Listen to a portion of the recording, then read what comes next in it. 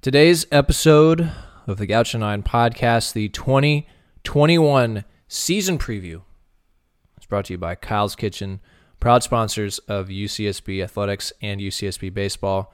Kyle's Kitchen will be providing individual box lunches for the players this year for every single home game, all 34 of them, and we cannot thank Kyle's Kitchen enough for their continued support of UCSB Baseball. Well, yes, you heard it right. It is the 2021 season preview podcast. I've been looking forward to this one ever since we started the podcast because this is a big one.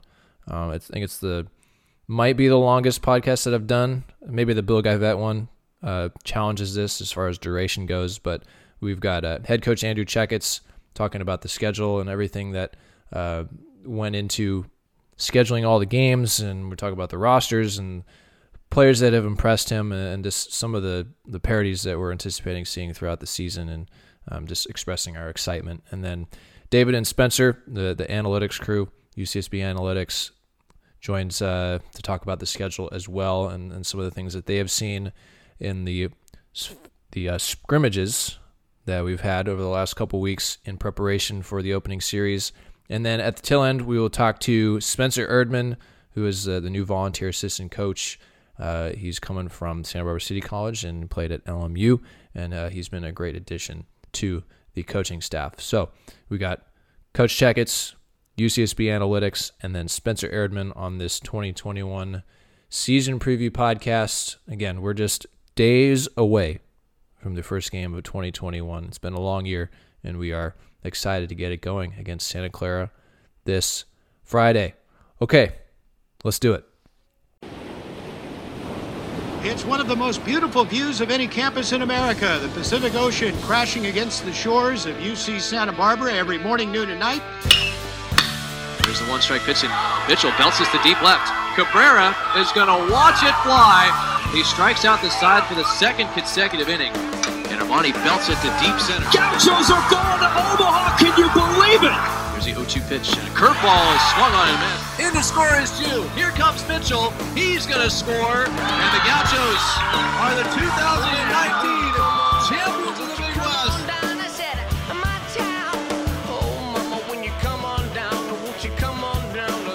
All right, our guest today is Head Coach Andrew Checketts. And Checks, when I was thinking of a way to kick this off, the first thing that came to mind was the fact that it's been a year unlike any other, and we're about to embark upon a baseball season that will probably be unlike any other, at least college baseball. And I was thinking about how I can remember like all of these little details and specific days and moments over the past 11 months, like from when the season last year was canceled through the summer, through the fall, through the winter, to where we get now. And I was trying to think back of like previous years. This is like the first year that really stands out probably in a while for me. Like the last 10 years have kind of all been mudded together at this point since I've been at UC Santa Barbara. Like coming here was a big moment. Like I remember making the decision, my personal decision to come to school here, but I haven't really had a year like we have had in the past, or like we've had this past year. So my question is, to kick this off, like when was the last time you had a year or a moment that really impacted you like this past year has had? Because I don't know, maybe 2016, that one kind of stands out now that I mention it, going to the College World Series. But is there something that can compare to the impact that this past year has had on yourself personally and as a coach? My first pandemic too, Kevin. Hopefully my last. Yeah, I don't know. That's tough. That's a tough question. I mean, we're talking about things that you remember and you'll look back at, and 10 years from now, we'll look back at the COVID year, and hopefully it's COVID year and not COVID years. But I mean, we don't know how long this is going to drag on for and go for. Hopefully the vaccinations start getting rolled out at a faster pace and we're able to get through this quicker. But Yeah, I think you have some of those moments. Usually they're the high moments that you remember. I remember going to a regional in 2012 at UC Riverside in our second year. My second year being there, their third year Division I. Remember the 2007 BigWest Championship that I got married that year. So that's a big one. That particular year was a big one. Michelle and I got married that year. We won the Big West, ended up getting the job at Oregon. So that, from a personal standpoint, that was a big one. Then you've got all a lot of the years here that have been the host, and they're all those highlights. This one's a little bit just weird. It's just weird, man. Yeah, I don't even know. I mean, even last year it was, even when it happened and the COVID hit and we didn't play, it didn't seem real, and then all of a sudden just went from not playing to the World Series getting canceled to the season getting canceled just in the blink of an eye, and it just didn't feel real for a couple of weeks. I think all the guys there was just shock, and then about 3 weeks into it and you thought, oh, this is real. this is really happening. So it's been a lot of new different things since then, trying to continue to do what we can to build the program and help get our guys to be better and improve, and I'm doing that different ways via Zoom and a lot of COVID protocols.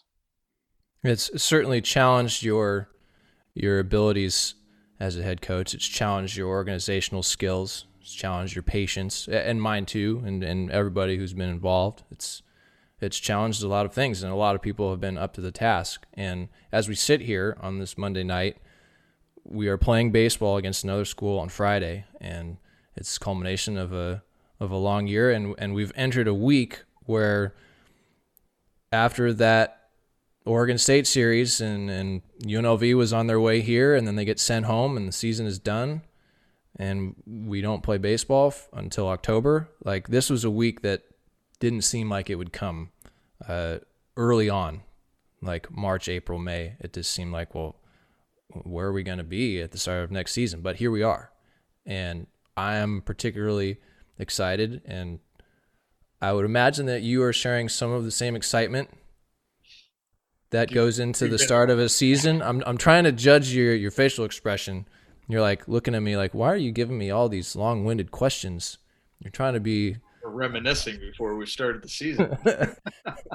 That just shows how much confidence I have that we're going to make this thing work. But what we're 58 game schedule, 40 games in conference, 34 home games, 24 on the road, lots of mixing and matching with the schedule. And we had out-of-state schools that were initially planned to come here, and those obviously had to be canceled and rearranged. But somehow we put together a full schedule, and there's a lot of good teams on this schedule. And what was it like putting it together? What was your strategy as far as putting the game schedule together for this year? Because it was kind of an amoeba at many different times. It just changed all the time. Yeah, it was pretty fluid. I think we have a good schedule, and I feel pretty fortunate that scheduling is always some work, and we're usually 2 or 3 years, sometimes 4 years out ahead of it. And this particular schedule, we'd had almost wrapped up 2 years ago for the 21 schedule before we had the COVID issues and some of the changes that were made. So, originally we had Minnesota coming here for the opening weekend, and then we lost them fairly early. Sac State was able to slide in there. Then we lost them. They had some COVID issues that they were dealing with. We were dealing with some of our own stuff as well. And so we pulled the plug, and then it looks like they're going to be able to play. Reggie actually called me and said, hey, we weren't trying. They're going to go play at Arizona State. I think he felt like maybe he'd pulled the plug a little bit too early, is what he said. We wanted to get his guys out there to play. So, which for us is, everybody's just trying right now and scrambling. And we were talking about maybe playing 2 games against Sac State, because it didn't look like either one of the teams were going to be ready to go out for a 3-game set with the pitching. and then Santa Clara came available with three games. So after we scrimmaged our first time, felt like we had a chance to be ready to play 3 games. So I called Reggie and let him know that we had 3 that, and they still were unsure. And so anyways, it worked out great for both of us. They're going to A-State.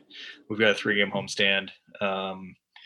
And there hasn't been a lot of other moving parts, really. I mean, once the conference decided they were going to go 4-game sets, essentially that wiped out all of our midweek games. So the scheduling there was just letting everybody know that we weren't going to be able to play them on a Tuesday. So we didn't have to scramble to try to find games. And then we were supposed to play in the Tony Gwynn Classic, which we won the inaugural one in 2016, I believe. It was 16, right, Kev? Yeah, yep. It was the World Series team. And Pepperdine came open. And so I think this was just a few weeks ago. And I think the San Diego State tournament, they were up in the air whether they're going to be able to pull off a 16 tournament down there. So we talked to San Diego State, and they decided that they were going to, have partner those teams up and not have six teams at one site. And so we ended up scheduling Pepperdine, which ended up being great. We don't actually have to stay in a hotel until our opening weekend at Fullerton. So we're home for 3 of those series, and then our Pepperdine series is Friday, Sunday bus trip down their way. So it wasn't as ugly as I thought it was going to be. Now we'll see what happens over the next, how much shuffling we have, and if you lose games. And one of the negatives to the 4-game series is that if you lose that weekend, you lose 4 games. But I think the reality is, if you're losing that because you have an issue in-house, you're losing your midweek game too. You're probably out for 2 weekends. So I like the 4-game sets. I like the consistency of that. I like I think the cadence for the testing works well for the league to be able to test on, that Wednesday and Wednesday/Thursday, and then play for the weekend and come back and test again the following Wednesday. I think it lends itself to some consistency with practice. Everybody across the country was short with practice from, missing either early January, like most of January, like we did, or missing the fall. So I like the thought of having 3 full practice days during the week. I think could be good for our team and the other teams in the league. Yeah, well, you mentioned consistency, and with all the challenges that are involved in trying to put together a season, with the testing and travel and being prepared on the field and being healthy and getting umpires and game management, all this stuff that goes involved, it's trying to be consistent. And what I love what you were pushing for was getting consistency within the conference. So all the games are going to be Friday, Saturday, Sunday. So we're going to play Easter Sunday. We're going to play the last Sunday of the year, which are traditional Thursday, Friday, Saturday games. And then there's no midweeks. So it keeps the testing consistent. It keeps your practice schedule consistent. It keeps the travel and the games consistent. So you can fall into this routine where you're practicing these sound, I'm trying to not be redundant here, but you're in a good routine, and that creates a better environment to be test negative and get these guys on the field to play baseball games, which is the ultimate goal. And I feel like in some cases, if there are variations that jut into the routine, then that might create issues. And looking through the schedule, like I see it as consistent as it gets, which I think is going to be valuable when we're going through the course of this year. Yeah. The only way it gets more consistent is if we play a 4-game set opening weekend and we play UCLA for 4. I actually called John to see if they wanted to play 4, but their league's not playing 4-game sets on the weekend. They're playing 3, so it doesn't make sense for them to do it. They want to stay on their own cadence. And but yeah, it does. And what I found with a lot of the practice planning in the fall and a lot of the the stuff that we've been doing is. And there's always a lot of work on the practice plan. You've got a lot of moving parts. A lot of work folks, a lot of work. Yeah. Well, and You were part of probably, it's just you were probably working on it before we started recording. You can admit. I was doing that. Yeah, I was getting ready. And it's just that's the nature of the sport. Is it's so unique where you've got all these teams within the team because you've got shortstops that might need to do something different than the catchers that need to do something different than the pitchers, and you've got to coordinate the time and then we've got the added layer of the COVID issues with who can come when and what group and what time and who shouldn't overlap, and so it was a jigsaw puzzle for sure. And I think the when you talk about the consistency of it, what I'm looking forward to is not having to redo that thing every single week. And go, we're going to practice at this time, and this group is going to hit at this time, and this, there is some of that once we get into the season now we can start to do, and I've felt this way, and some of it's self-inflicted, but you spend so much time just figuring out when somebody's going to get there and have a wristband and their temperature check, and what time and how long they're going to be there, that you're spending a little less time on what you're actually doing on those moments when they're there, because there's a lot of volume to it. And so I'm looking forward to the consistency of the season, those practice dates where, we know what time they're coming, and maybe at least for me, I know the assistant coaches, put a lot of time and thought into what they're doing, once I actually give them the schedule. But from my perspective, it allows me to have my brain on what we're actually doing versus just how long we're standing there and how we got there and where they're exiting in the ballpark. It is important to teach them about baseball things, which is ultimately what you and Matt and Dylan and our new volunteer assistant Spencer Erdman want to do. I thought it was the mask police. Some of us just can't resist. Mask up. Well, so the schedule. So there's it's all West Coast schools, with the exception of the trip to Hawaii in conference. But so 40 Big West games, then 11 games against West Coast Conference schools: Santa Clara, Pepperdine, and San Francisco, and then 7 against the Pac-12. Gauchos were 4-0 against the Pac last year. FYI, 4 against Oregon. And five, but who's counting? 4 against Oregon and 3 against UCLA. And that UCLA series, which is towards the end of the season, it's in beginning of May 14th through the 16th. And when we talk about the Gauchos' opportunities to play in the postseason, we're getting way ahead of ourselves here.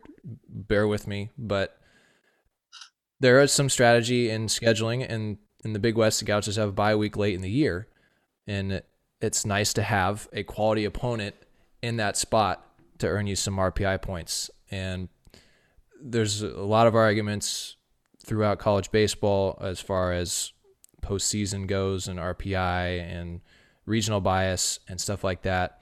And this year will be interesting because most schools will be playing within their region, and all the conferences, their layouts are different.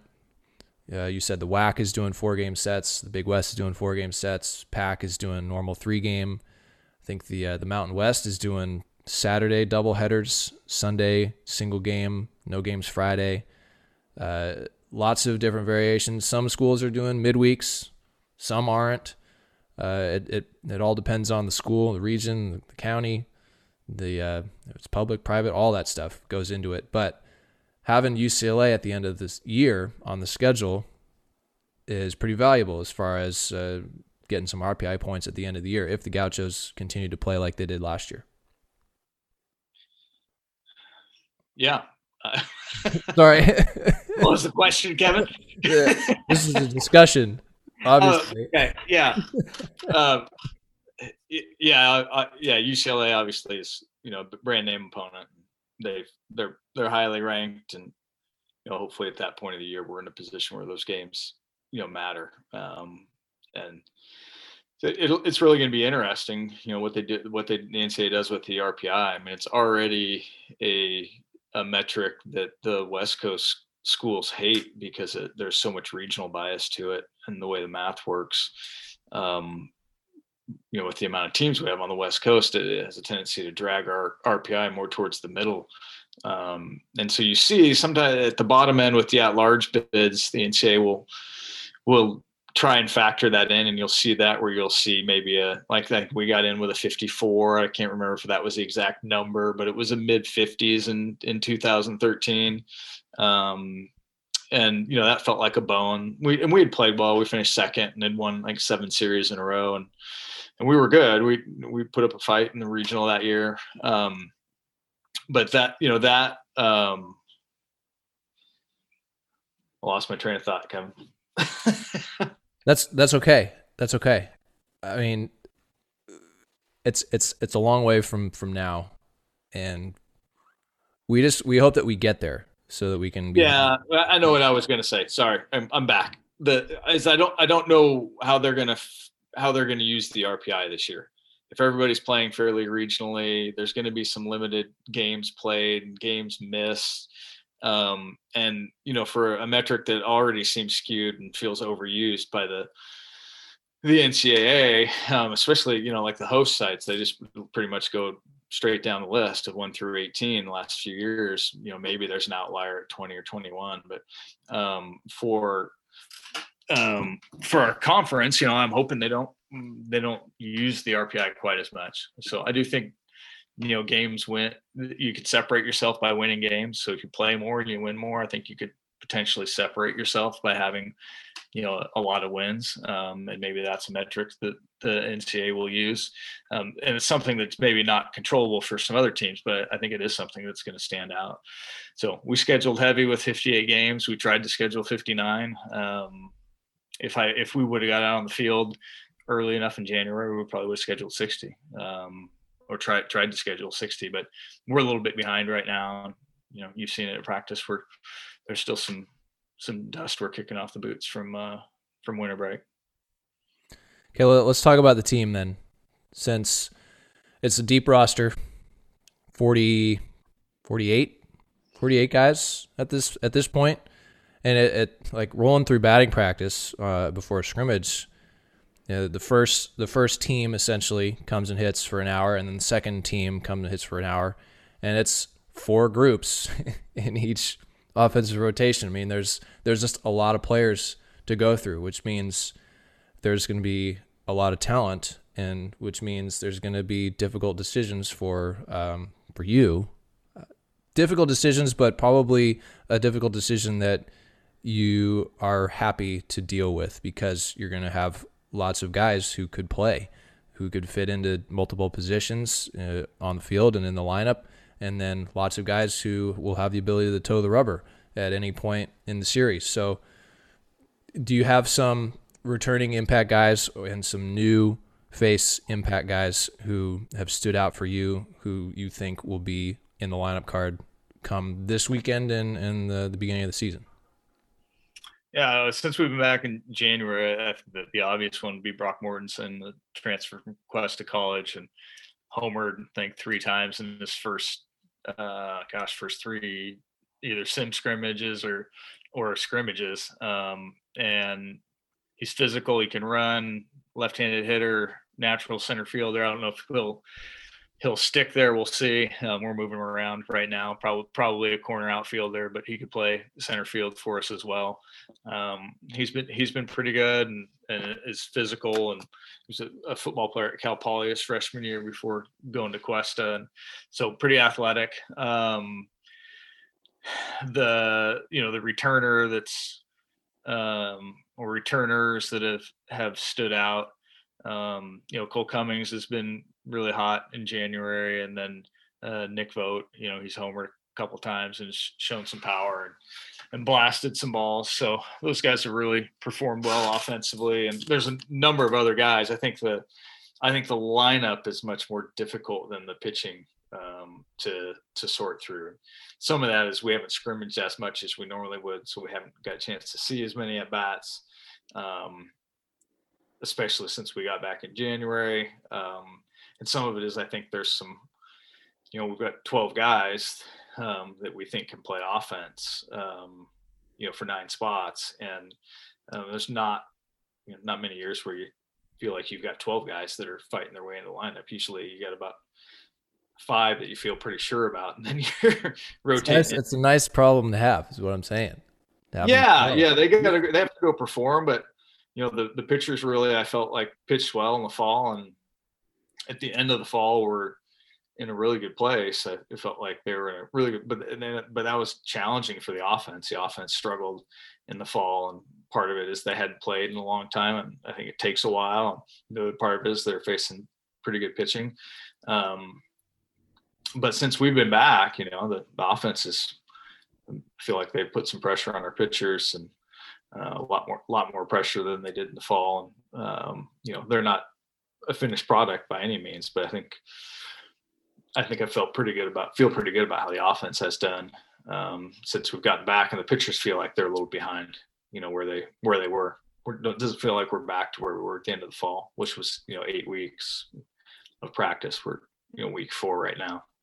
Yeah, well, if you're going off of last year and you talk about pitching strategy going into this year, my mind goes to, well, it's just rinse and repeat, because Tora, McGreevy, Boone, Dan, Roberts, all back, and that was the core of that team that had the top ERA in the nation, and all those guys are back. So your weekend rotation, no matter the order of who's pitching Friday or Sunday, like, it's essentially going to be the same. But then you throw in the wrinkle of there's going to be 2 games on Saturday. So since you have 12 guys in the offensive pool who could play, like, does having that extra game on Saturday help you as a coach get guys ABs on, they're not like missing a day, or you can play around with the lineup a little bit more? And then on the pitching side, like, who's going to be that 4th starter that toes the rubber? Yeah, I think the 4th game is going to give us, an opportunity to give some guys, the chance that maybe you wouldn't get in a 3-game set. And some of it is you're just going to be forced to do it. You're going to have to catch 2 catchers. You can't catch, on a weekend, you can't catch 1 catcher all weekend. Somebody's going to have to, they're going to have to split that doubleheader. You're going to have guys that you're not going to want to wear down and, get them out of the game when you have a lead, where you're down big, to get some other guys in there and get them off their feet a little bit. So yeah, it's I think those early games, those early doubleheader games, are going to be, we want to win, and we want to give ourselves the best chance to win, but we're going to have to run some guys in and out to give them some opportunities. And the pitching side's a little bit easier to figure out with those 3 guys. Corey Lewis, Ryan Harvey, Carter Benbrook, and JD Callahan are competing for that 4th spot in the rotation. And we could start somebody like a Roberts or a Dan if we needed to. Feel like they're too valuable in the pen for us and experience to want to do that. But those other 4 guys are, have been competing for that spot. And, right now, I haven't announced anything, but if I had to pick today, it'd be Corey Lewis, and which is a pretty cool story. He got hurt in high school and then came in and was way behind last year, and looked like a fish out of water, and to go from that to being in the rotation, and he's been good. 90-92 with 5 pitches. He's got a knock, and a real knock that you'd throw in a game. And I went back and looked at his fall stats, and he struck out over a guy an inning and walked 2 guys in the last 6 months, not giving up very many hits. So he seems like the person that has thrown the ball the best. Now he's also has the least experience of those 4 guys, but and all those other guys have a role. Ryan Harvey's got a big fastball, and he's gonna throw some high leverage innings, whether it's at the front of the game or the back of the game. And JD can really pitch off that changeup, and so he's got a chance to get some swings and misses. And even JD makes some sense out of the bullpen, because the changeup's so good. He's tough on left-handers, and we're a little light, out of the bullpen left-handed. So having somebody, and it's one of the reasons why Roberts is, a nice back-end guy, because of that, the changeup, being able to get left-handed hitters out as well as right-handers. So Roberts is so unique. I don't think I've ever seen a pitcher like him, at least since I've been here at UC Santa Barbara. I mean, it's his changeup is like a left-handed slider, and then he's got his right-handed slider. It's like he's got the same pitch going both ways. Yeah, his sinker's gotten better, and he's added some velocity this year. And he also added a little cutter to try and keep left-handers off him and to get in there a little bit. And so he was really good at the end of the fall, 90, 93 and 3 pitches. So he had a great year last year, but he was doing that with an 88 mile an hour fastball. So if the Gauchos have these, I'm not going to call them problems. These are good things to have with a deep roster, and it's unlimited rosters this year for the NCAA. That being said, other teams are probably going to have similar issues, similar benefits to having so many guys. So with the roster size, how do you think that will affect the outcome of the season and the way the series are played? Because it's not going to be traditional with 3 games where you got the Friday, Saturday, Sunday guy, and you're probably seeing the same reliever maybe 2 out of 3 games of the weekend. Like, do you think the deep rosters will make it more competitive overall throughout the 11 teams in the conference? Yeah, I do. I think nationally the way everything shook out last year hurt the better teams. The teams that had 5-round draft picks. Vandy still and UCLA had lost a bunch of guys. Now they probably got more recruits in, but those are younger players. So I think the top teams, I think it hurt them the most. The teams that, as ourselves, that have good talent but didn't have, anybody go in the top 5 rounds. And some of the other teams in our league that I think were like that and were on their way to having good years, they got everybody back.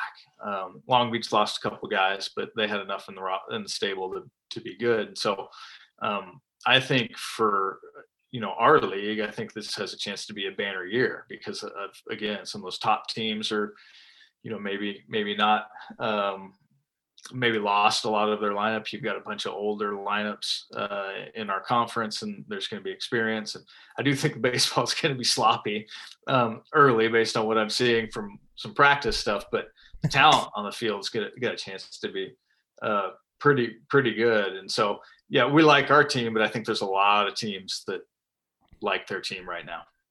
Yeah, going through the conference, I mean, Long Beach, they were really down in 19, and they looked to like they were going to bounce back in a big way last year. They were 10-5. Hawaii had some good arms. They were 9-6. CSUN was off to a good start. They were 10-5. There's some new head coaches in the league, and there's 2 new teams, UC San Diego and Cal State Bakersfield. UC San Diego, they were in the D2 College World Series 2 years ago. They were 17-4 last year. I mean, they've been really good. We've seen D2 teams like Cal Baptist a couple years ago come up and be really competitive that first year at the new level. So there's going to be a lot of good teams in the Big West. Are there a couple teams that stand out to you that the Gauchos are going to have to keep their eyes on? Yeah, there's a lot, and I think it's as good as the league has been, and in a while, the last 2 years it was a 1 bid league, and after being a league that was consistently a 2 to 4 bid league, so I do think the league was bouncing back last year. Long Beach, the start that they got, the people that they beat, I think they've got some higher profile guys on that team that are good. Coach Valenzuela does a really good job, clearly. So, but I think Cal Poly's going to be good. I think Irvine's going to be good. I think, Fullerton's they're going to bounce back and have plenty of talent. And Irvine's got an ace back and Fullerton's got an ace back. So I think, I think it's going to be competitive. And, Hawaii went and almost beat Vandy 2 out of 3 at Vandy.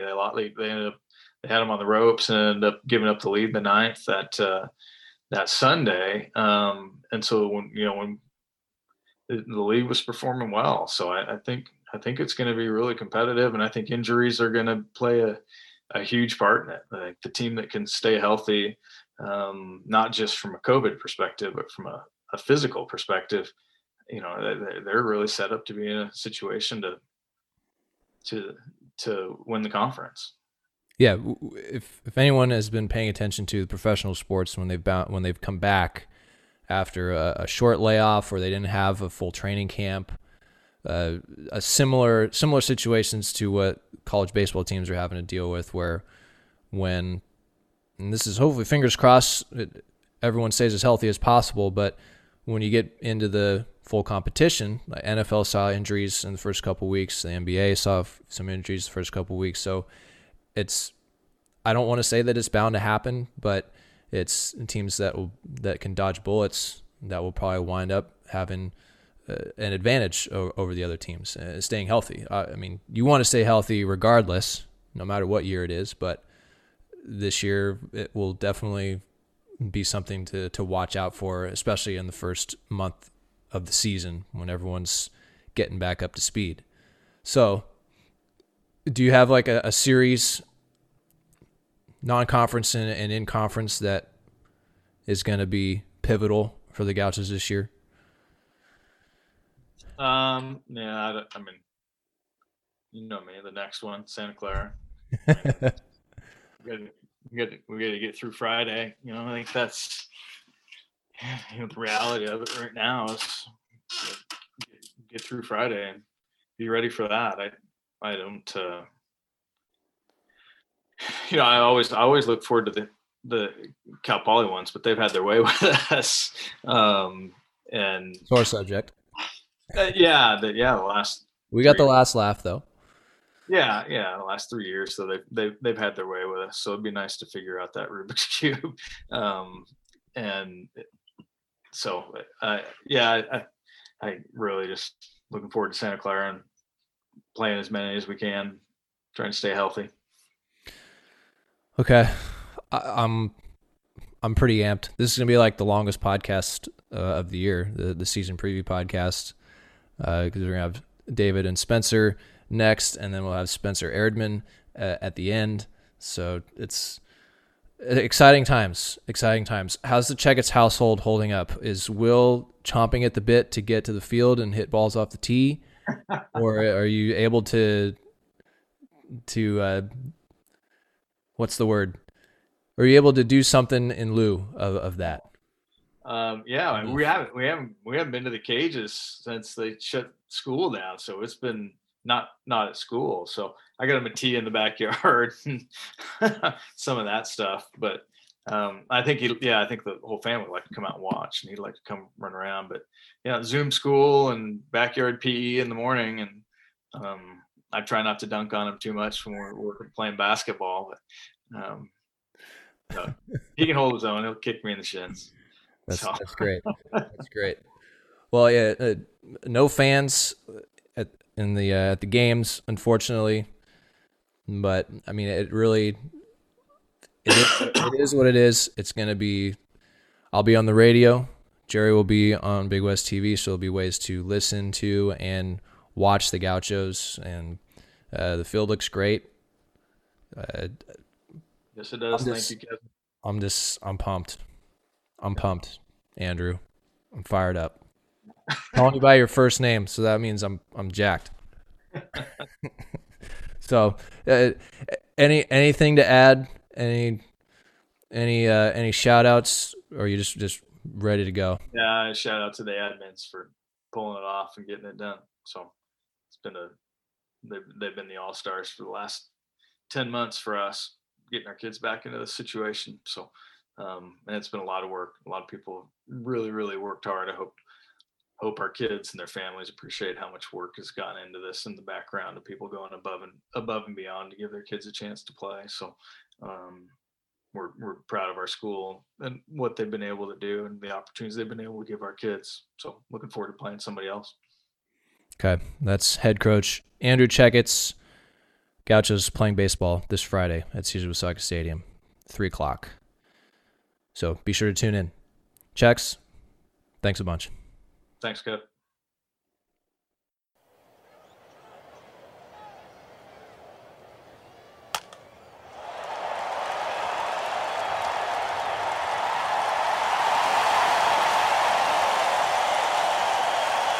All right. David Tillotson and Spencer Stewart are here. You guys are back. It's 2021, first appearance on the pod in the new year, and it's an exciting week. It's a week that we, certainly back in March of last year, it seemed like we were never going to get to this week, but here we are. Game day we're recording this on Monday night, so 5 days away, 4 days away, whenever you're listening to this. I don't know, but it doesn't matter. It's so close we can almost taste it. I'm excited. You guys are excited. The whole staff is excited. The whole community is really excited. But how are you guys? Are you guys chomping at the bit, or are you unprepared? Spencer? I'm prepared. I've been prepared since we got back in October. I think obviously the season, the way that we started out in the fall, with practicing all different and continuing, massed practices and we're getting tested every week. Yes, like you said, so close we can almost taste it. It's coming up. We're very excited. I feel prepared. I think our team looks prepared. I think guys are starting to get into that mindset of, hey, there's some games to be played. And while this week may feel like a build up, we'll take it like any other week and be ready to compete come Friday. Yeah, I totally agree. I think guys have been ready to play somebody besides themselves for a while now. We lost the opportunity in the fall to get those scrimmages against other schools that we had in years past. So I think guys are ready to see some new arms, maybe sick of our hitters are probably a little sick of seeing our staff considering sort of the accolades that they've built up. But yeah, I'm just ready to kick the season off. It's crazy to believe it's finally here. And that, barring anything crazy that happens, we'll be playing baseball here in 4 days. Yeah. Every year, it seems like the week before the season starts, there's the discussion of, all right, we finally get to see a different color, different people, different players on the field. But in this case, we haven't seen anybody since March. It's almost been a full calendar year. So it's even, it's accentuated that much that it's literally been a year since we saw another team in the other dugout. So we want to try and preview the upcoming season and keep it as concise as possible. Gauchos have scheduled 58 games. They will all be on the weekends. There will be no midweeks. We'll be playing Friday, Saturday, and Sunday every weekend. And it starts with this upcoming weekend, February 19th, first game of the year and the first series of the year against the Santa Clara Broncos out of the West Coast Conference. But first, I want to get some perspective from you guys on the first scrimmages that we've had since returning from winter break. Who have been some standouts to you? Because I think it's been some pretty good baseball, especially this past weekend, with the guys focused in. Spencer, you mentioned that you can see a different level of focus in the players, where they know that it's go time, within a week. So I think the pitching performance has been good. We've seen some excellent hitting. We've seen some excellent defense, and things are starting to shape up. So let's see, Spencer, what kind of stuff on the mound have you seen that has been muy bueno? Well, a lot of punchies. We love our punchies, and guys are getting about, I think right now, 11 and a half strikeouts per 9. So we're getting about a strikeout an inning, and it's because our pitching staff is working their tails off to execute good pitches, keep up the strike percents, and really be aggressive on the mound. I think in the fall, everybody was kind of feeling out, getting back to the games. A lot of people, like you had said, haven't played since early March of 2020. So the fall kind of was an interesting start where guys weren't in the zone as much as they should have been. Some hitters maybe not taking their best at bats. And like you had mentioned, it's been really good baseball recently in the scrimmages that we've been playing, on the pitching side, on the hitting side. But what it comes down to is just being aggressive and sticking to the game plan for our pitchers. And I think that in the last week, 2 weeks, they've done an incredible job with that. So, yeah, one guy who was obviously a key part of the rotation last year, he was a third-team All-American, Zach Torra. And there was a moment in one of his scrimmage appearances, I think it was last week, after like 5 hitters, I think he struck out 4 of the 5 and used minimal pitches and was getting first pitch strikes. And I made a mental note. I was like, man, Zach looks like he's picking up where he left off when we finished the season. Is that something that you've seen? oh yeah. We know that he's got a couple plus pitches in his arsenal, pitches that could definitely play in the professional realm. His fastball, I mean, I get to sit behind home plate for all these scrimmages, and when his outing comes about, you know that you're going to be seeing some legit stuff. Hitters are up there; they're more defensive than I think any pitcher they face. His curveball sharp, his slider's quick, and his fastball is by you before you know it. And those are fun to watch. And then he's been working hard to get his changeup developed, and he's getting a couple really good results with that as well. So he's looking awesome, like you said, right where he left off. And so look out for Zach again this year. He'll be a big name in the Gaucho rotation, no doubt. Yeah, and Chris Troy, who was lighting up the radar gun at the end of the fall, we had him up to 99 on that scrimmage that we live streamed, which is a big success. And he's been sharp as well. And he's even thrown a breaking pitch, which is just, it's dynamite when it comes from a guy like Chris Troy, who's intimidating on the mound and throwing it in the upper 90s. So he'll be effective out of the back end of the bullpen. Would you not agree? Oh yeah. We were all hoping to see kind of how his development, because we know he was very, very patient with the way he came back from his injury. And he did a very, very good job of retaining his health, looking out for himself, and knowing that there's a bigger picture for him. And sometimes he even mentions it. He's like, it's right now I'm feeling like I'm not throwing all that hard, and you're watching 95, 96 on the gun. And he's gotten up even higher than that in these fall scrimmages.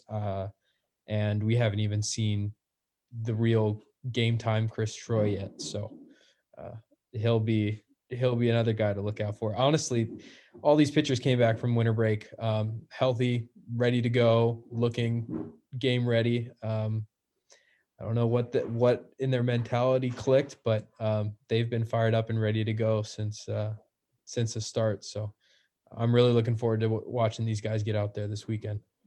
All right. On the hitting side, we've had a lot of bright spots as well. Tilly. And I was thinking of this guy. We were having a conversation in the dugout, I think yesterday, because we were talking about Austin Bush, who had a lot of power. And there is a guy on the Gauchos who's a new face. He transferred in from a JC who's got similar power, at least in my eyes so far, and he has shown that in the first couple of scrimmages out of the winter break, and that's Brock Mortensen, a name you haven't heard yet on the podcast, and a name that I think we will be talking about this year because he's putting the ball over the fence, and that's something that the Gauchos like to do in 2019 when they won a BigWest championship, and he swings from the left side, and that's something that the Gauchos will need to have come the start of the season. Yeah, I mean, Spencer said our pitching staff has had quite a bit of success, but our offense has had an equal amount of success as well. I think 10 home runs in our winter scrimmages since coming back from winter break. And Brock is not one that's short of contributing to that list. I think he's had 2. He had one that was off of the power plant out in right field, just a moonshot. But the ball also has been aided by Mother Nature a little bit in some of these scrimmages. Some wild winds blowing out to right field helped inflate those statistics maybe a little bit. But like I said earlier, I mean, going up against this pitching staff with guys like McGreevy and Torra and Boone, and then Chris Troy and Roberts and Dan and all of those guys coming out of the bullpen. It's just not really fair to have to go up against those guys for 9 straight innings, week after week after week, when other teams might only have to see them, for 3 games, so 4 games in this year. But I'm excited to see these guys get their opportunities to see some new arms, and I'm excited to keep seeing the ball leaving the yard like it used to in 2019. Yeah, I agree with that. I did not mention that Mother Nature has. If you're in Santa Barbara, it's been windy. It has been a windy weekend. Regardless of the wind, though, balls have been coming in from the pitching side, and they're going out just as hard on the offensive side. So good pitches being executed, and guys taking really good hacks and getting some barrel on it. Whether or not you have Mother Nature and wind backing you up, 103 miles an hour off the bat is going to be tough to keep in the park. So hats off to our offense. They've been making it tough for some of our pitchers, no doubt. Well, it's hard to name every guy. We don't want to name every guy on this, and it's hard not to. But when you lead with a guy who is a new face, so you got to show some love to the returners. Marcos Castanon, he hit an opposite field home run the other day. He was psyched about that, and he's putting it over the left field fence routinely. He looks great. I think he has matured a lot, and I'm looking forward to seeing what Marcos is going to do this year. Mason Marquez consistently showing up on the hard hit ball analytics category, just exit velo up the wazoo. And Jordan Sprinkle, he swung the bat really well in the fall, and he has continued that in the first few winter scrimmages. He had a good day, a good couple of days over the weekend. And we love seeing McLean O'Connor do his thing. Steele Ledford being a pest on the base paths. And Nick Vogt, I think he's got a homer as well. And he's swinging the bat well. 2 homers. You guys are flashing some 2s. One off the left field foul pole, and one definitely Mother Nature aided off the or outside of right field. I think it was only like 89 miles an hour off the bat. Just nice old pop fly that caught a breeze going out. But yeah, they all count the same way in the scorebook. And one other guy I wanted to mention is Cole Cummings, who's come in swinging a hot stick. I think he's up around 500 for our scrimmages this year. So he's another guy that's been definitely swinging it really well. Yeah, they're making it hard on the coaching staff to make a decision on who's going to be in the lineup. And that's a good problem to have, because Gauchos are going to be playing 4 games on the weekends for most of the season. The first series is just a normal 3 against Santa Clara, but the series, and we'll run through the schedule here in just a moment, but most of the series will be double headers. So you're going to be playing 2 games on Saturdays, 4 games in those 3 days. So the coaches will have opportunities to mix and match the lineups and get guys at bats on a routine basis, which is good, especially when you're going to have a lot of depth on the offensive side of things and in the bullpen. So that being said, 58 games. We start with Santa Clara, then Pepperdine for 4 next weekend. Then it's Oregon for 4 at home, San Francisco for 4 at home, and then the Gauchos start Big West play against Cal State Fullerton at Goodwin Field on March 19th. It's a 40-game Big West schedule, 4-game series each weekend in the Big West.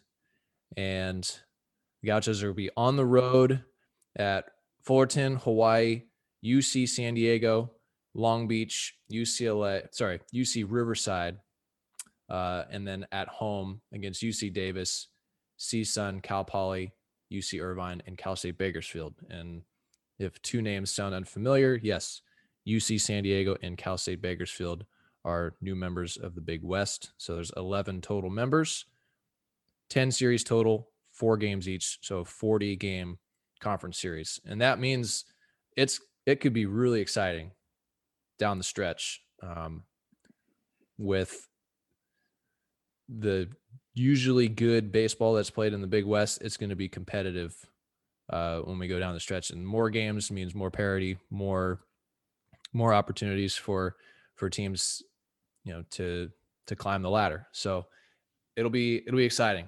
And the Gauchos have a tough test to start off the year in the Big West, at Fullerton, at home against Davis, and then at Hawaii. Those are their first 3 home series. And then there is a non-conference series against UCLA in there in the beginning or middle of May. But let's just preview the first couple weekends real quick against Santa Clara and Pepperdine, teams from the West Coast Conference who had great records last year. They were combined 24-8 with a couple of big wins combined between those two teams. And then we'll have each one of you guys circle a series that you guys think will be pivotal for the outcome of the season. But let's go with Santa Clara. So 12-5 last year out of the West Coast Conference. And they have the younger brother of a former Gaucho, Matt Jew, who is the brother of Tommy Jew. So he'll be here playing for the Broncos. But good side. Santa Clara, they were kind of down for a couple years, and then last year, 12-5. They have a guy who hit 7 home runs. It looks like they have a couple solid pitchers. Should be a good opponent for the Gauchos on opening weekend. Absolutely. I was taking a look over their roster, and I think that one of the things that is going to be a difference maker, obviously, with the limited amount of rounds that they had in the draft last year, there's going to be a lot of senior leadership. So I'm looking for a couple of their seniors to kind of to show the young guys the ropes, but also be a presence on the field. Ourselves, we got McLean O'Connor at short. We've got Connor Roberts in the bullpen. Couple older guys who definitely lead by example for our team. But I was looking over, they got a couple strong pitchers coming out. There was Alex Waldsmith. You got Matt McGarry, a couple flamethrowers for the Broncos. Both redshirt seniors. So it'll be interesting to see, what the rosters are looking like. If there's any, young guys getting the chance to play. I'm assuming that it's mostly going to be the vets on the team that are kind of starting off that first week, and hoping to set the stage for the rest of the season for those guys. Regardless, though, the West Coast Conference it's good California baseball, good West Coast baseball. The Broncos, they had a great start to the year, as did Pepperdine, and I think it's going to be 2 very good series for us to start off our 21 campaign. Yeah, and real quick, I just want to mention, because of the draft, there were only 5 rounds, and because players were able to get another year of eligibility. So guys that would have graduated got another year of eligibility, and then everybody else pretty much got a red shirt. So most of these teams will be returning all of their players, is what my assumption will be, because there has been such a limited opportunity to play elsewhere outside of college baseball. So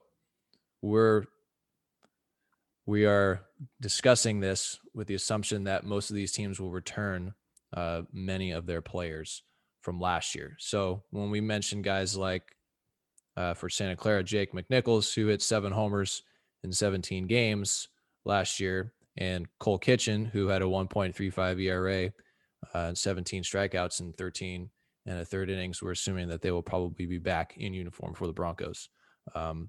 We still don't know for sure, but that's just we just want to make sure that people know. So Santa Clara, they hit 17 homers as a team in 17 games, and they had a 3.50, or a very respectable ERA as a team as well. So good solid opponent. Tilly, you got anything? Yeah, I think just kind of matching that on the offensive side. I mean, like you said, expecting some big bats in the lineup to be back. That's going to be the story of the season, though. Everybody's going to have seniors and juniors that have played last year and probably years before that significant roles. So it'll just be interesting to see how games play out. You're going to have a lot of good baseball going on at the college level with experienced players that know how to play both sides of it. Yeah, and looking over Santa Clara's schedule last year, they went all the way to Athens, Georgia to play the Bulldogs. They lost 3 of 4, but other than that, I mean, 12-5, that's getting it done. They swept San Jose State. They beat Stanford in a midweek. They beat Cal Poly in a midweek, and they swept Cal State Bakersfield as well. So, yeah, should be a fun series this weekend. Obviously, it's going to be fun because we're playing baseball for the first time in 11 months. But it's nice to have a good opponent on the other side of the field. So next week, Pepperdine, we will be on the road on Friday. That's a 1:30 first pitch at Eddie D. Field Stadium in Malibu. And then it'll be a doubleheader at home at Cesar Wasaka Stadium on Saturday, and then back to Malibu on Sunday against the Waves, who got a lot of press last year from their start to their season. They were 12-3 overall, and included in those 12 wins were wins against Minnesota, Oregon, FIU, and the previous year's runner-up Michigan, in which they took 2 of 3 in a home series against Wolverines. But what do you guys got on Pepperdine, Spencer? Pepperdine's definitely the favorite for the West Coast this year. Those guys, they're coming with vengeance, and like we had mentioned, they got a lot of returning guys. They had 4 players selected to the All West Coast Conference preseason team. Outfielder Reese Alexiadis, utility player Billy Cook, infielder Aaron Wadlin, and right-handed pitcher Cooper Chandler, who posted a 1.00 ERA among starting pitchers last year. They got some dudes coming back. It'll be great competition, and I think that, as I keep going back to this, that senior leadership is crucial for a lot of the new guys coming into the team, and those are the ones that are setting the stage and trying to influence those younger guys as best they can. So they've got some studs. We know that. We've had some really fun games, competition against them. They're an opponent that we see every year, and every year it seems like both us and Pepperdine are just getting better. So more fun baseball to come with those guys. Yeah, like you said, they had a great success last year, going 12-3. They were top 40 in ERA, they were top 40 in batting average, and they were top 40 in slugging. So, I mean, they had some good offensive statistics. They had some good pitching statistics last year, and assuming a lot of those guys are back, like you would expect to see it again. As we've been talking about this, I've just been getting more and more excited. This is my first taste of Big West baseball this year. It obviously got cut short last year, with last year being my first year with the team. And then this is also, aside from a fall scrimmage last year against Pepperdine, my first taste of sort of the rivalry with these guys down in Malibu. So it'll be fun to get to see these guys for 4 games. And I'm just looking forward to getting to play some baseball, like I've been saying. Yeah, lots of good matchups with the Waves in the past. There have been like midweeks at the end of the season where both teams are vying or on the bubble for an at-large bid or fighting for RPI points. And yeah, both schools have had a lot of success. Coach Hertensteiner has been great with the Waves, and they're always fun to play. And it's always a great drive. Absolutely. Always a great bus ride down to Malibu. So obviously looking forward to that. Okay, to finish it off, man, Tilly, you only have 15 games in your belt. I'm just realizing that you weren't here at 19. Yeah, you're in for a treat. Can you guys pick out one series that you think will be pivotal for the year, looking forward? Tilly, I'll let you start. I have a feeling we might have the same one, but I'm looking forward to UCLA. It's going to be a nice tune-up, assuming everything goes kind of the way it's been predicted in the preseason. UCLA is, I think, number 2 in the polls, or in most polls right now. And with us being 11 on D1 baseball and as high as 8, I forget which poll that was in, but just looking forward to that matchup. Great staffs on both sides. Last year, we got the better of them in the midweek. We obviously didn't get to play them in the latter half of the season to kind of settle the score in that series, but with it only being a 3-game set, there will be a decided winner. So just looking forward to that and handling our business there. And another, I think it's a home and away series with 2 there and 1 here. Correct. So it'll be Friday night on May 14th at UCLA. Then it'll be Saturday the 15th at Caesar Osaka Stadium, and then on Sunday the 16th back at UCLA. And yeah, there should be some fire in that series, even though it's late in the year. I'm sure the Bruins will not forget what the Gauchos did. And there's been some banter led by Shane Bieber, who does not shy away from letting his fellow and former teammates with the Indians, how the Gauchos have handled the Bruins over the last couple of years. So we've got backing by Shane Bieber, reigning AL Cy Young award winner for that series. So that should be fun at the end of the year. Tilly or Spencer, you got one that stands out for you? Well, like Tilly said, it's UCLA was going to be a fun one last year. Going 4-0 against the Pac-12 was something we would have liked to continue to prove our success against them and keeping the success throughout the year. But I'm going to take the series at Hawaii. I think that is Hawaii is, while it is, right by the water, obviously it's be kind of familiar for our guys, but also a tough test going across sea. And, with the time difference, schedules kind of tweak a little bit, guys' mental clocks just altered a tad. So it's going to take a little bit of adjusting for them. And I think it'll be a good test, not only, physically playing against these guys, but mentally to just focus in. There's been a lot of buzz around Hawaii. Whatever they're doing over there in the islands has been drawing some attention from local writers, and they're coming out. I guess they got a real good roster that's going to be a tough test, and one of the Gauchos' bigger competitors for a hopeful Big West title. So, that's the end goal. That's one of our goals. It's a stepping stone to the ultimate destination, and I think Hawaii will be one of those rungs on the ladder to get to our ultimate goal. Yeah, Hawaii last year 9-6. They really should have won 2 of 3 on the road at Vanderbilt. They kind of got hosed in the 9th inning and wound up losing in extras in one of those games. And then they won 3 or 4 against the Ducks, also an opponent of the Gauchos this year. And Hawaii had a draft pick as well. It's funny, we're going to be picking out like, this team had 1 draft pick in the 5-round draft last year, but Hawaii did have one, and they had some good arms last year as well. And then just going to the islands, it's tough. It's a tough place to play. It's hard to hit there. The wind blows. It's humid. Usually there is a big crowd. We anticipate that there probably won't be a crowd in Hawaii. There won't be any fans for the time being in Big West Conference games in the state of California. But when you mention the Hawaii series, it's kind of it's not exactly right smack in the middle of the season, but it's still kind of in the early stages.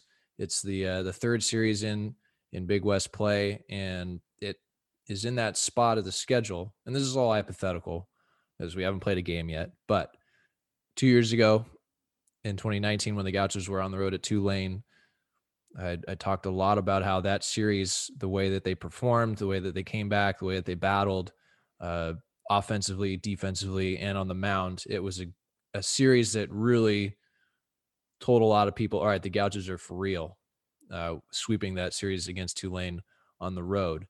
And if the Gauchos can go into Hawaii and have a lot of success early on in the Big West season, especially considering that 8 of their first 12 games are on the road, that could be huge and pivotal into the final outcome of the season. So good picks there. UCLA, I gave you the benefit of the doubt there, Tilly, by going first.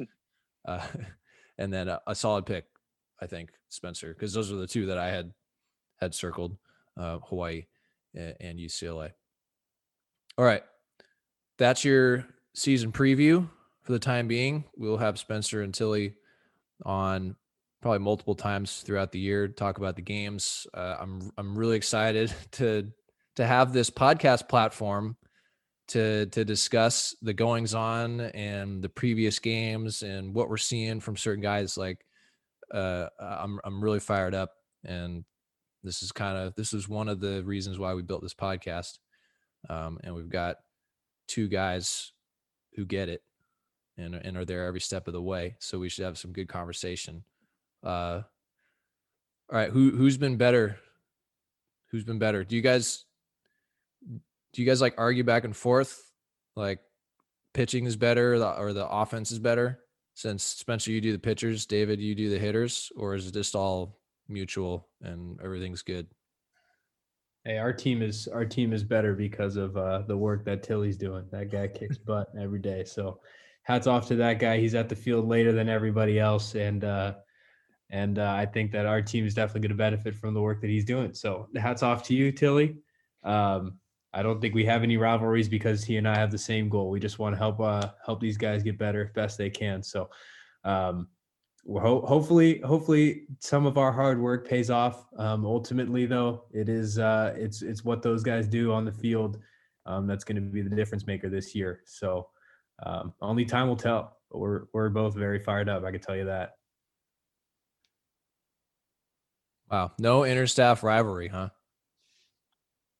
I don't have any. Keep it close to the chest. That's fine. We'll let the stats speak for themselves at the end of the year. Hopefully we're on top in both offensive and pitching statistics. Boom. There we go. You'd love to hear it. All right. First game, it will be on BigWest TV, and it will be streaming online, ucsbgauchos.com. I will be on play-by-play, and Spencer and Tilly will probably be on the radio calls as well. You can listen to Jerry and Bob on the TV side.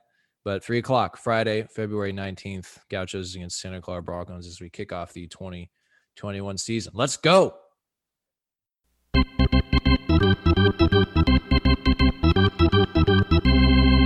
Okay, introducing Spencer Erdman. That's Erdman to the listeners. Spencer Erdman. First time on a podcast? Yeah, first time. Wow. We were the new Gaucho volunteer assistant coach. You got here in January. Is that right? That is correct. January. You're the new kid on the block, or the new coach on the block. You're coaching the infielders, and right now you're coaching third base in scrimmage because Matt Fontino, he sustained an injury in practice and he's on the sidelines. But you're filling in very nicely, and we're happy to have you on staff. And we're happy to have you on the Gaucho 9 podcast. So let's get a little background because people want to know. You're not wearing a flannel. I thought the flannel would make an appearance, but you said the flannel doesn't want the smoke?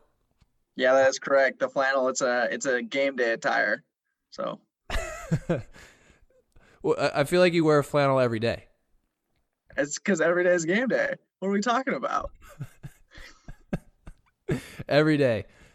Do you have like a different color flannel for Friday, Saturday, and Sunday? No, I don't. I'm not that sweet. It's just the same one.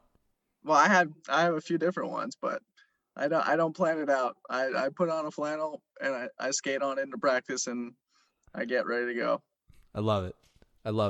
Okay, so where does Spencer Erdman hail from? Where'd you play your college ball? I'm from San Jose originally. And I played at Santa Barbara City College for Jeff Walker. I like to say that he saved my baseball career twice because out of high school, I didn't get recruited, and he allowed me to come play at Santa Barbara City College. And then again, as a coach, he was the first one to offer to bring me on to staff and let me learn from him and help out the best I can. So I'm very appreciative to him. And then after I finished playing at Santa Barbara City College, I played at LMU under Jason Gill, who is now the head coach at USC. And I learned a lot from both of those guys. So they gave me a lot of support both on and off the field, and they've been big mentors for me. So So you are very familiar with Santa Barbara, having played at Pershing Park for 2 years. Different experience than at UCSB, but Pershing is great, and the Santa Barbara City College experience is great, and a handful of Gauchos have come from Santa Barbara City College. So what was it like playing JC ball in Santa Barbara? Oh, it was the best. I loved the town, and I loved the team I played for and all the guys I played with. So, there's no hiding at the Persh. You got to work hard, and in order to get things done, some days you show up and the plan will change on the fly. So you definitely learn to just go with it. And as long as you're working hard, you're going to be able to get through any adversity that comes your way. And you'll get a lot of that in junior college. So I definitely earned my stripes. So when you went to LMU, did the Gauchos play LMU while you were there? I imagine that we did, because we seem to play LMU every year. Yeah, funny enough, we played them twice my senior year. We played them in the fall, and we lost very badly. And Jason Gill at the time, Gilly, he let us know that wasn't okay. And he held it over our heads because we were opening up first weekend. We were playing a series against Santa Barbara. And so getting shut out on your home field was unacceptable for him. And for good reason. He had every right to push us hard. And I think he used it to put a little chip on our shoulders as a team. And I mean, I tell you what, we were seeing red by the time we got to that first weekend, and we ended up taking 2 or 3 from the Gauchos. So was this 2017? That is correct, 2017. Wow. So 2017 was the year it was supposed to be in Santa Barbara, right? And Caesar was flooded, and it was torrential rain all weekend, so we moved the series to LMU. So I remember this distinctly. And we started on Thursday, right? Yeah, we had to petition to start the season a day early. Yeah. We had to contact the NCAA, and ended up having the first home run of the season be in the first inning. Clay Fisher. Yeah, Fisher lead off jack to just start off right. And you heard a lot of oh boys that day. Looking forward to the challenge. Yeah, I remember that, because that was the year after the Gauchos went to the College World Series, and we moved the game up a day. It's all right. The Chosen Lions, they get a day in the limelight. It's the only college baseball game going on, so everybody's going to be watching. And Fish hits the tank over the monster, and I'm rubbing my hands together like, yes, here we go again. But it played out as it played out, and the Gauchos lost 2 of 3 in that series. But so at LMU, you were an infielder, and you are currently coaching the infielders. What position did you play primarily? I played shortstop at LMU. Shortstop. So does the shortstop position require some flair in order to be good? No, it doesn't.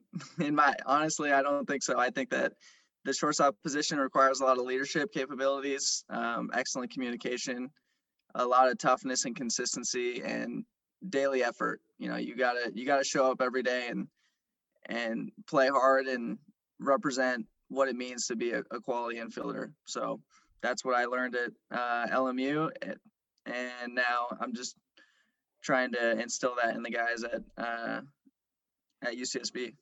So I know you haven't had a whole lot of time with the guys. We're still learning each other and learning about the players, and there's a lot of infielders. Again, with the big roster, we've got a lot of players. But we have a lot of talent as well. And what you just described sounded a lot like McLean O'Connor. Do you see a lot of similarities in yourself with McLean? No, McLean's way better than me. Yeah, McLean does stuff on the field that I can never do. I watch him play the game, and I'm just like, man, he's good. He's really good. No, McLean is exactly what I'm talking about. He is a prime example of a quality leader and someone you are proud to just watch play and have on the team. He's all around good guy, and he makes a lot of plays, and he plays really hard all the time, and as competitive as it gets, and as consistent as it gets. So there's nothing more I could ask for out of a shortstop. And honestly, coaching these players and just in general, I learn more from coaching the players than I'm sure I teach them. So I'm just lucky to be a part of it. Yeah, I was not anticipating that answer. That was great. Thank you for that. I appreciate it. Okay, so what kind of goals do you have for these guys this year? Is it? I want to get an answer like something that you are trying to teach them or trying to coach them on based on goals. Okay, so I would say that as a team, the goal is just to maximize our potential. You know, I don't think that you can necessarily put one specific goal in mind as like, this is what we're trying to accomplish. I think that those come with daily effort and daily focus and just trying to get a little bit better each day, just like Chex always talks about, you know, and Chex is doing a hell of a job leading the charge, and we're all pretty lucky to just be a part of the system. So it's a well-oiled machine. And for me as the infield coach, you know, the goal is definitely daily effort, daily focus, consistency, and a willingness to get better. And if we can do that, then I think the results will take care of themselves, and we should be in a position to be a really good group by the end of the year because we have a lot of talented players. Okay, so Dylan Jones, we got to show some love to Dylan. He's not on this pod. He was on one at the end of the fall, but he's the one who coaches the catchers ultimately. But Mason Eng, I was really impressed with Mason last year because he wasn't the starter on opening day. He wasn't, it didn't look like he was going to get a whole lot of playing time, but he got a chance and he took advantage of it. He had a big hit against Sacramento State in extra innings to seal a win, and then he seized that catching position and didn't let it go in the shortened season last year. But man, been impressive throwing the baseball from behind home plate so far in the spring. Yeah, Mace does a great job. He throws darts to second base. They're right over the bag. It's like a 2-0, 205 to second consistently. He blocks well, receives well. He just he really embraces who he is. You know, he's exactly what you want out of a baseball player as a coach. He's consistent and shows up every day and does his job. And he doesn't try and do more than what he is capable of. And I always tell the infielders, and same goes for the offense. You know, we don't need heroes. We don't need superhero efforts. We just need you to be yourself and play as hard as you can, and that's good enough. And Mason Eng is a really good representation of that. And I tell you what, we run a lot. We run a lot in practice, and Mason Eng throws us out all the time. We're lucky to get the mulligans during practice because most of the time we're caught stealing. He's been up to the task. Yeah, and if Coach Fontina was on this, we'd be talking about base running. How he's just a fiery base running coach. Like, I've never seen anyone coach base running like Coach Fontino has. And has any of his base running stuff rubbed up on you? Because it's something that I took for granted as a player. I hated first and thirds, and I hated doing steal jumps like before or at the beginning of practice. It's definitely something I took for granted. But now that I'm on kind of the outside looking in, I recognize it as essential, especially since Matt has been here and all the things that I've learned from him, just watching him coach and watching the result on the field when we're actually playing baseball games. Yeah, absolutely. I learn stuff from Matt every single day. Same with Chex and DJ and all the analytics guys, and even you. I learn stuff from. So I'm definitely happy to be a part of the staff. And Fontino, he's passionate about not only base running but just everything. I mean, the guy is full steam ahead every day, and it's definitely a good example for me to try and follow in his footsteps. And so I'm just trying to keep up with him because, I mean, he wants these guys aggressive on the bases, and he wants them. Attention to detail is huge. And so he doesn't miss anything. that's one thing that I've really noticed is, I mean, when he watches the game, it must move in slow motion because he's calling out every guy for everything that they're doing right and wrong. It's great. He really does a good job of holding the guys accountable and still making sure to reinforce that we're doing things the right way and gives a reason why. So I'm just following his lead. Okay, well, we're both really looking forward to the start of this season. Santa Clara, of a West Coast Conference foe that you may or may not be familiar with from your days at LMU. But it starts in a few days. I can hardly wait. I'm sure you can hardly wait. Are you a surfer? You a big surfer guy? Yeah, I went surfing this morning, actually. Okay, so where'd you go? I went to Rincon. Oh, man. So how was it? Were there any waves at Rincon? I mean, it was a short period swell, so it was kind of all over the place, but I got a couple waves. Okay. You have any favorite places in Santa Barbara? Well, since you were here at junior college, you probably know the breaks. Are there any particular that stand out to you? Other than Rincon, of course. Yeah, of course. I don't know if I should blow up the locals only spots or not. That's up to you. I'm just kidding. I surf. I didn't really surf when I played baseball. I was all baseball all the time. You know, I had to work really, really hard to be good at baseball because I wasn't very talented. And so I put off all those fun leisurely activities until after I finished playing. And so coming back to coach, that's when I started to surf in Santa Barbara. So I've probably been surfing here for about two years now. And I would say that outside of Rincon, I do enjoy going to Sands if I want to go to a beach break, or if I drive a little bit further north, I'll surf El Cap, except the last time I surfed there, I blew out my surfboard. So I'm a little bummed about that. Oh, no. Yeah, I ended up wedging it in between two giant boulders underwater. And then I was walking around the point wondering, like, man, where's my surfboard at? Like, my surfboard's gone. And then the tide went out and I saw it stuck in between these two giant boulders. So. Well, good thing it wasn't you, Spencer. That is true. Yeah. Yeah. So definitely going for it, man. Well, that's great. Going for it on the baseball field and going for it when you're out in the ocean. So, well, I've heard your golf game needs work. That's for another time. We'll get to that. We'll work on that, but we'll have to catch some waves at some point during the year when we have enough time to do it, or after the season. But that's Spencer Erdman, our volunteer assistant coach for the UCSB Gauchos. Spence, thanks for the time. Looking forward to seeing you on the practice field. Yeah, Kev, thanks for having me on. This was fun. All right, Spencer, talk to you soon. Go Gauchos.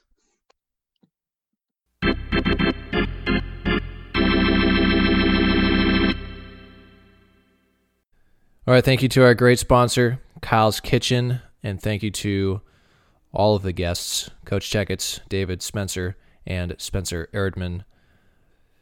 Just a great staff, and it's been fun working with them throughout this whole process. It's been a challenging year, and it's been great to have quality coworkers, coaches, and staff members working alongside of you. So I can't thank them enough because they've been contributors to this podcast as well. Okay, yeah, that's right. Friday, 3 p.m. against Santa Clara. It's a 3-game set to kick off this season. No fans in the stands, unfortunately, but you can watch the games on BigWest TV with Jerry Fall and Bob Bronsma. You can listen to the games on UCSBGauchos.com via Stretch Internet with myself, yours truly, Kevin Cannon, on play-by-play, and then David and Spencer will also kick in for some color commentary. You can find that link by going to the schedule page on UCSBGauchos.com and then clicking the headphone icon under the day's game, and you go to live events, and you can also listen to previous day's events if you go to the on-demand portal once you get into Stretch Internet. So watch the games on BigWest TV, listen to the games on UCSBGauchos.com, and then follow the Gauchos on Twitter and Instagram, UCSB_baseball. We've got a lot of great content going out, anticipating the start of the year, and we're geared up and ready to go. We've got a talented team. We got a great schedule. Let's go. I'm running out of things to say because I'm so excited, but that'll do it for the podcast.